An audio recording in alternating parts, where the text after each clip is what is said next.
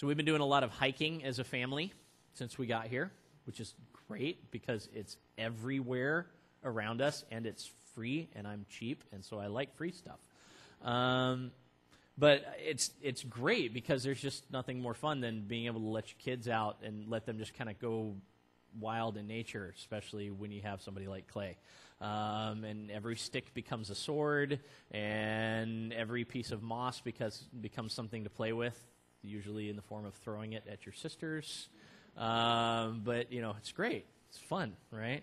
And I love being out, but you have to be a good guide when you're out with kids. And while I am usually a fairly directionally adept individual, there have been a couple times where we have kind of gotten turned around in the forest and had to kind of figure out where we're going. And I had one of those happen just a couple of weeks ago, shortly after Quinn was born. I took the kids out. James Darnell had actually taken me out to Gallon Todd a few weeks back, and we had gone and seen this amazing waterfall. I love this thing. It is really, really cool looking, and evidently it dries up in the summertime, so I wanted to get out and see it. But it's not a small set of falls. I mean, this is probably, I don't know, James, am I exaggerating when I say it's probably a 50-foot drop? Probably about that? Okay, I mean, it's sizable. I like it, okay? And it's just this little narrow creek that just spills over into these huge falls on its way out into Brentwood Bay. But the way that we went is we went down to the waterfront and then came back up toward the falls. And I'm thinking about taking my 3- and 4-year-old on this hike, and I'm like, no. So instead, I decided to work backward from the loop that he and I did and go the other way so that we could come over the top of the hill and kind of go down and see it and then take the shorter hike back up. And we do this thing called geocaching that is a lot of fun, and I have already started infecting other families with it. And if you don't know what it is, in essence, think of it as like a high-tech treasure hunt, okay? People are hiding containers and canisters of stuff all over the world. There's like 2 million of them worldwide now, including in Antarctica and the International Space Station, and they dropped one off the Mars rover recently. So nobody's found that one yet. It's definitely a 5 difficulty, 5 terrain. Okay, I mean, anyway, but they're everywhere. And so you use your GPS and you use the clues to find them, right? And so we're going to pick one up on our way because it's in there. And there's this huge hedge of blackberries in between us and where, my iPhone app says that this thing is. And so we have to start kind of bushwhacking and moving around. And so we kind of head around this hill and over some logs and through some terrain and we're moving there, and I've got Molly, by the hand so that she can get through the brush behind me, and Clay, of course, is using the stick like a machete now instead of a sword. And, Reagan's bringing up the rear, asking awesome questions like, so, Dad, if we meet a bear, what do we do? And I'm just like, whatever, there's a lot of us. He'll be scared, I don't know. Anyway, so we get out there, and we find it, but then when we find it, we've gone so out of a straight line. Ask me if I got a map of Gallon Todd with me right now. Ask me if I've got signal reception in order to get a map of Gallon Todd right now. Nope. So I'm going, and the path is this way.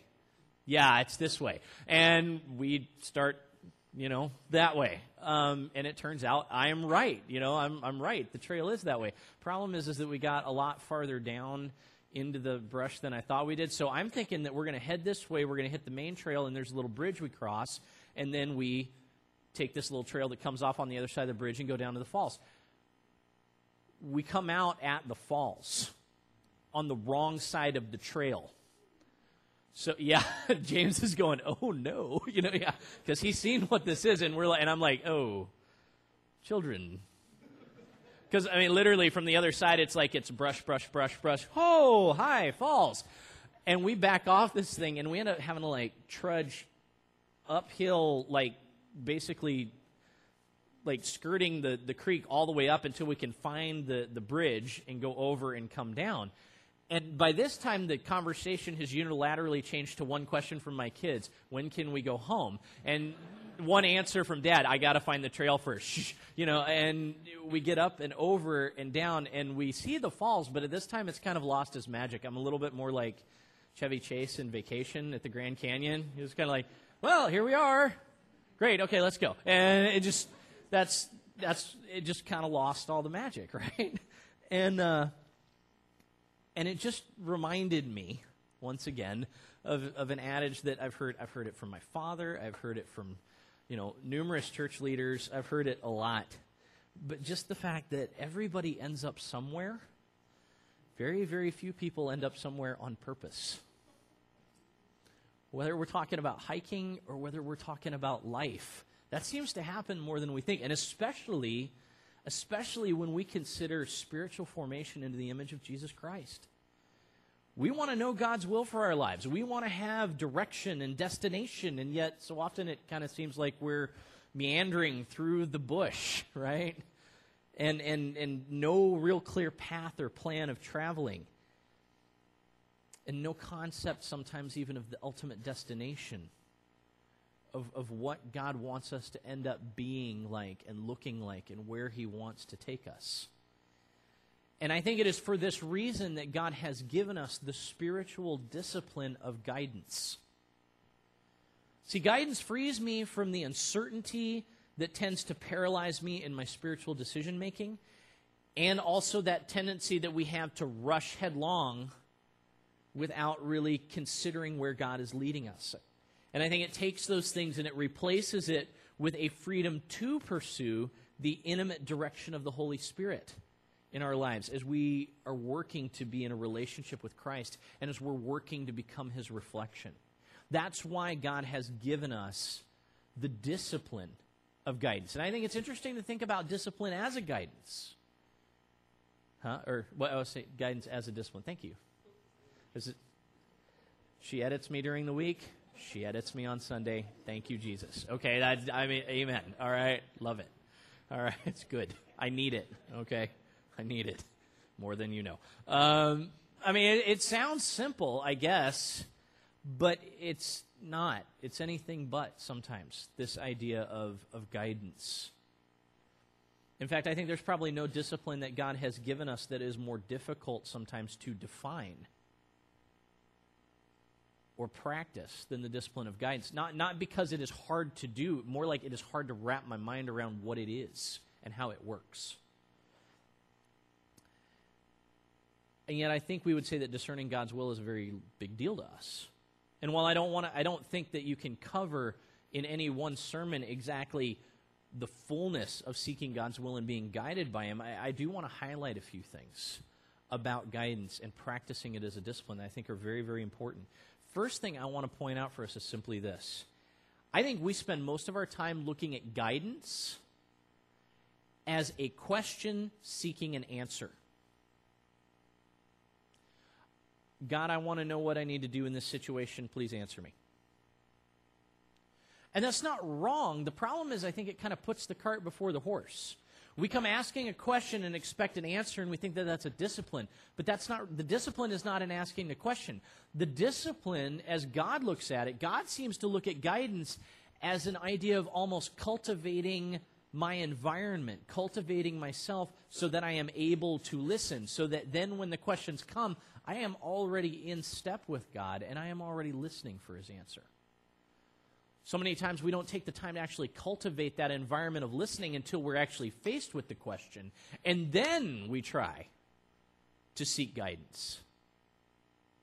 And I think when God talks about guidance, God talks about it in terms of rhythm. God talks about it in terms of an environment that we create. If you look at the early church in Acts, they don't seem to spend near as much time asking for directions as to where the church should or ought to be going as they do cultivating this environment of worship and prayer and the teaching of Scripture and being intimately involved in each other's lives. And that made them sensitive to the identity that Christ was forming in them. And then the decisions and the choices that they made came out of that overarching identity and mindset. I think that's what God looks at when He's looking at guidance as a discipline, is how are we creating an environment where we're ready to listen? And not just individually, but communally, as a church, as a body of believers. How are we creating an environment where we're ready to listen? I think we become exceptionally attached to the idea of individual spiritual guidance. And yet most of the examples we have in the Word seem to show that God's vision of guidance by the Holy Spirit is something that happens primarily in the context of the community of faith. That's a real interesting shift if you think about it. Okay? In our reading this morning from Ephesians 4, we see this really great picture of unity in the body of Christ. But we also see Paul painting this ideal picture of a group of disciples that is engaged in the discipline of guidance. Listen to the words that he uses. Listen to the words to the disciples in Ephesus. You were called to travel on the same road in the same direction, so stay together, both inwardly and outwardly. He has handed out the gifts to you of apostle and prophet and evangelist and pastor teacher to train Christians in skilled servant work, working within Christ's body, the church, until we are all moving rhythmically and easily with one another. Fully developed within, fully developed without, fully alive like Christ. We take our lead from Christ, who is the head, and he is the source of everything that we do. He is the one that keeps us in step with himself. He is the one that keeps us in step with one another. See, the picture that Paul paints is one of us all journeying together, each member of the body engaged in helping the others out on the journey. All of us moving in the direction of Christ together. That is the discipline of guidance in the community of the church. And yet, while our Christian bookstores are packed with books on discerning God's will for the individual life, there is little, very, very little, maybe even nothing being said right now about how to exist as a community that is sensitive to the guidance of the Spirit. And I think that's probably just, part of it I think is a preoccupation that comes with being so rooted in our culture and its emphasis on individualism. But I need you to realize, church, that God lays out a paradigm where our individual guidance is subordinate to communal guidance. Actually, even further than that, where our individual guidance isn't even fully realized unless we are engaging in a community of guidance. If you think of the example of Paul and Barnabas being called out for ministry.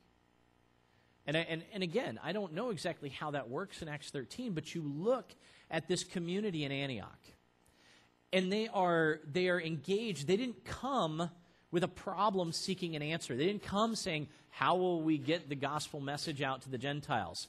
And we are going to seek and find that answer. Instead, they are coming together and they're creating this environment of worship. And they're creating this environment of prayer. And they're creating this environment where they fast and they really, really are seeking the presence of God.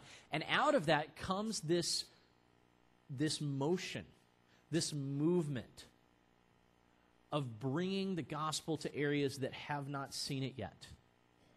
And you see this individual, it's not even that Paul and Barnabas are like, hey, that's me. They're probably getting inklings of, hey, maybe we're talking about me. But it's getting verified out of the entire body of Antioch. It's not just that we're feeling called by God to do this.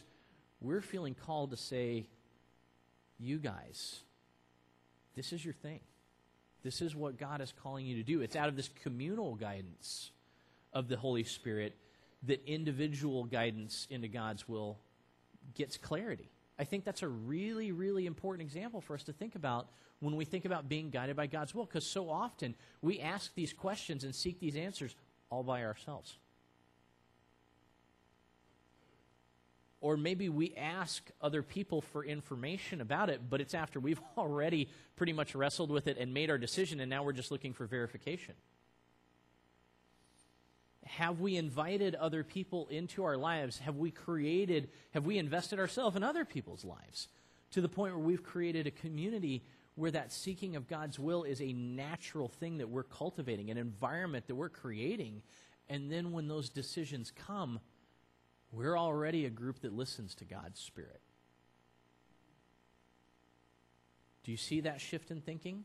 It's very countercultural for us. It's very different for us. But I think it's vital. If you look in Scripture, from the time of Israel's calling out from Egypt, God wanted them to be led by his intimate, immediate presence. This pillar of cloud by day and fire by night that literally goes before them, and they walk in its steps, and when it goes, they go, and when it stops, they know it's time to camp, right? And God wants to speak directly to them, but from the very beginning, even in Exodus chapter 20, verse 19, the people say, please don't let God speak directly to us. We're going to die. And so they say, I don't know if it's we're really, really going to die, or it's just, I just can't handle it, right? And so they ask Moses, please speak for us to God, and then tell us what God says. And so Moses becomes the first mediator between people and God's guidance for them. And Israel goes through these stages of judges and kings and prophets, and it's like each step gets a little bit further removed from this intimate guidance that God intended his presence to have with Israel. But then with the triumph of Jesus, now the Holy Spirit is opened up again to become the primary tool for guidance among God's people again. And you see in Acts the Spirit draw the church together into a culture of community that's sensitive to guidance directly from God's presence again. You look at Acts 2 and 4, and the believers are of one heart and mind. It's this culture that bolsters the message of the apostles early on. It diffuses the racial tensions of the Hebrew and Hellenistic Jews in Acts 7. It raises Paul and Barnabas up, like we talked about, for their tasks in Acts 13. And it helps the church act really decisively and very counterculturally in how they bring the gospel to the Gentiles in Acts 15. Especially for our heritage, I think, in the Restoration movement, that has placed such a great importance on the book of Acts as a pattern for how the church should operate. And yet, I think a lot of times we haven't given near enough emphasis to this particular idea of the Spirit guiding the corporate church. We haven't really invested in that. We haven't tried to pattern ourselves after that very much. So how do we engage in the discipline of guidance together? I think it starts with invitation. If you look in Matthew chapter 18, verses 19 through 20, Jesus tells the disciples this: if two of you on earth agree about anything you ask for, it will be done for you by my Father in heaven. For where two or three come together in my name, there I am with them. It is really, really easy to take the first part of this little verse and think that somehow this is kind of a Jesus vending machine passage, for lack of, I'm being crude. But just, the idea that we use corporate prayer to get results. Okay, and that's not really what Jesus is talking about here. What Jesus is emphasizing is the fact that his presence is the key to guidance. Whether it is people seeking his will, whether it is correcting people in error, whether it is accomplishing the growth of the church, whether it's being able to keep the unity of the Spirit and the bond of peace, whatever it is, his presence is the key.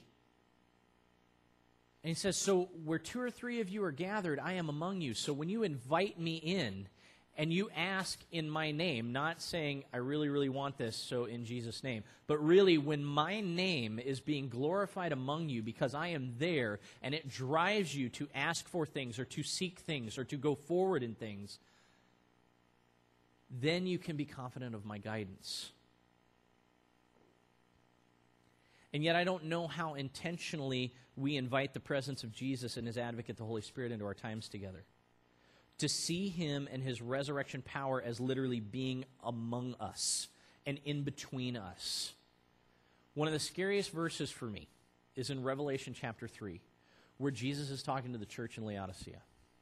And he says, behold, look at me. I am standing at your door and I'm knocking. If you hear me call, open the door, and I will come in and I will sit down with you.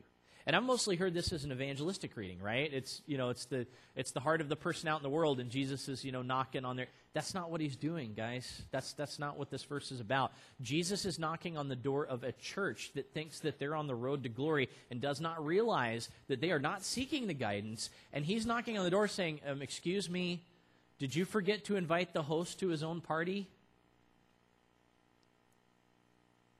And yet, I think it's kind of an afterthought for us to invite Jesus in. How often do we truly spend time and invite the presence of Christ into our worship? I know Daniel has made that an emphasis just about every single time that we get together. The first thing that we do is try and ask Christ and his Spirit to be among us. But it's not for him to invite it in, right? It's not like, he says some magic words as worship leader that week, or Marlene or whoever it is that's doing it says it, and now the presence of Christ is among us. We must invite him in. We must invite his presence. How often are we doing that in our small groups or in our classes, into our business meetings, into our leadership meetings, into our staff sessions, in whatever it is that we're doing as a church? Is it just a cursory thing that we bookend our work with just so that we cover our bases? Or is that invitation our highest priority, whatever it is that we're doing? See, I think that alone might change everything when it comes to seeking God's guidance. If we were less interested in seeking his answers and we were more interested in inviting his presence into our lives to be among us. But I also think that we need to realize that guidance doesn't happen on its own. Guidance, from what we see in Scripture, is always attached to other spiritual disciplines. We talked this morning in class about Jesus in the garden. And you think about Jesus and how he takes this corporate group of guys. Even though the disciples don't really pull their weight, it's still a group effort, right? And he takes them out for prayer so that he can really, really submit his will to God's guidance and go to the cross. I think of Jesus spending the whole night in solitude and prayer in Mark before he even selects the disciples, right? Paul and Barnabas get raised up as this service of the church in Antioch, corporately engaged in prayer and worship and fasting together. Think about it. How often do we waffle and we waver in the decisions that we make for God, or we say cursory prayers and then make split-second decisions about our walk with Christ or his direction for us? What if we called people together for times of worship and prayer before we started making decisions? What if we called that someone or a few someones that we know, that we trust in the body, to fast with us when we need to consider something? And then have them offer the counsel that they have received from God before we start making our decisions. Think about it. If we invited other people to speak in the Spirit with us as a part, rooted in Scripture, rooted in where God wants us, rooted in that community, but not forsaking one of the greatest resources that he's got for us, which is each other. When we were seeking to be guided by God, how much more confident would we be that we were walking in step with God and with each other if we invited each other into those kind of relationships? And that's just scratching the surface. We have such a wealth of community resources here at Shelburne. We have accountability relationships. We have small groups. We have Bible classes. We have so much more. I think of the women's mentoring relationships that Barb and the others have cultivated.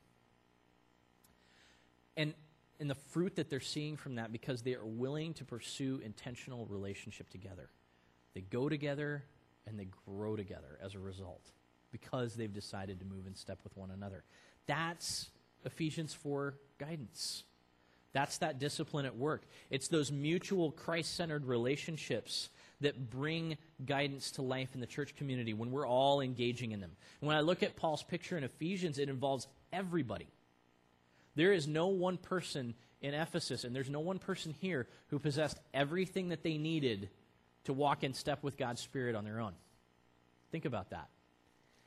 Even the most mature needed the viewpoints and the help of the other people. Even the most seemingly insignificant person had something to contribute. Nobody could hear the whole counsel of God in isolation. And so they were all called to grow up together into Christ.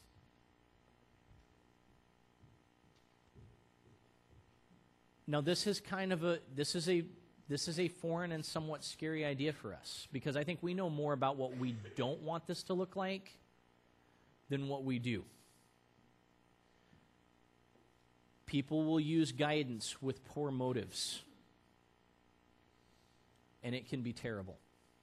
Sometimes people will, I'm not even going to worry about the poor motives. I'm saying even when we try to use it with good motives, sometimes it can turn out terribly.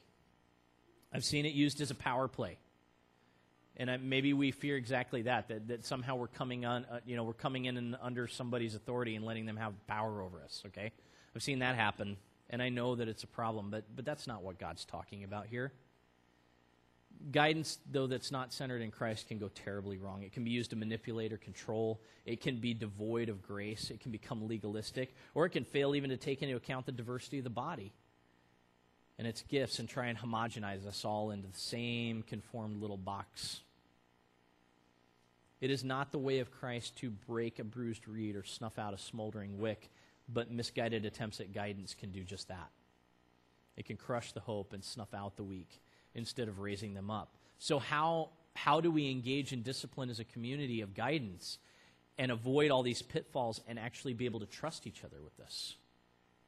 I think the answer lies in something that my kids and I experienced last week. We have a neighbor out on Oldfield that recently brought his sheep herd out to pasture for the springtime, including all of the little lambs, the newborns, which are awesome. That's not something that I've grown up a lot with in Colorado. In Denver, in the middle of the city, is, seeing, sheep out in the pasture right next to my house, especially when they're like this big.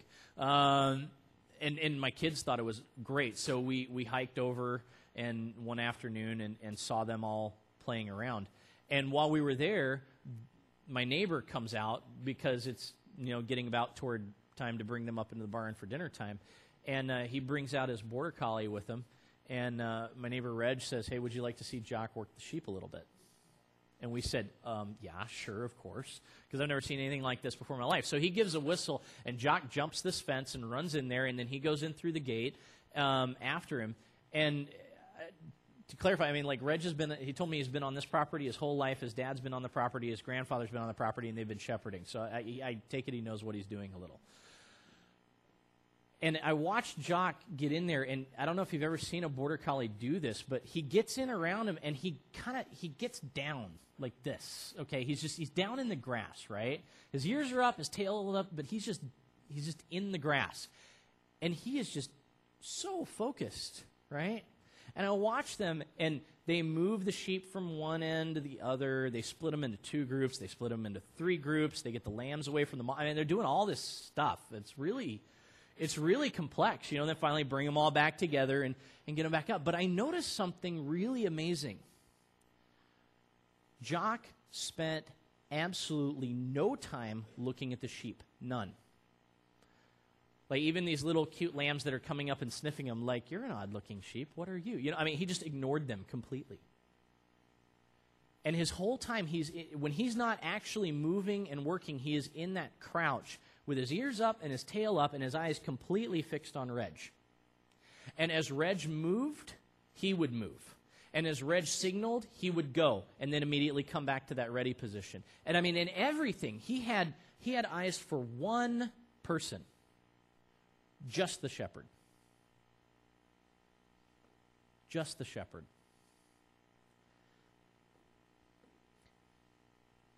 And when I think about us in guidance, when I think about us in guiding one another and engaging in that with one another, I think we get tangled up when we're trying to lead or when we're just trying to help somebody. It comes when we are trying to make guidance happen for people. We fall into the trap of focusing on the movement of the sheep rather than the movement of the shepherd. We trade out discipleship to the Lord for meeting people's needs. We trade God's timetable for a human one. We get out of step with the master, and our efforts start to become useless or even counterproductive. See, to receive guidance requires humility, and it requires us to be willing to fix our eyes on the shepherd. But to offer guidance requires even more humility. To keep our focus really tightly on our good shepherd and let what we give to others only be an outpouring of that relationship rather than taking matters into our own hands. If we cultivate that humility of spirit along with that regular engagement in each other's lives, then I think we can finally start developing the trust and the honesty required for godly guidance to come forth and flourish in our lives together. If you guys want to go ahead and come on up.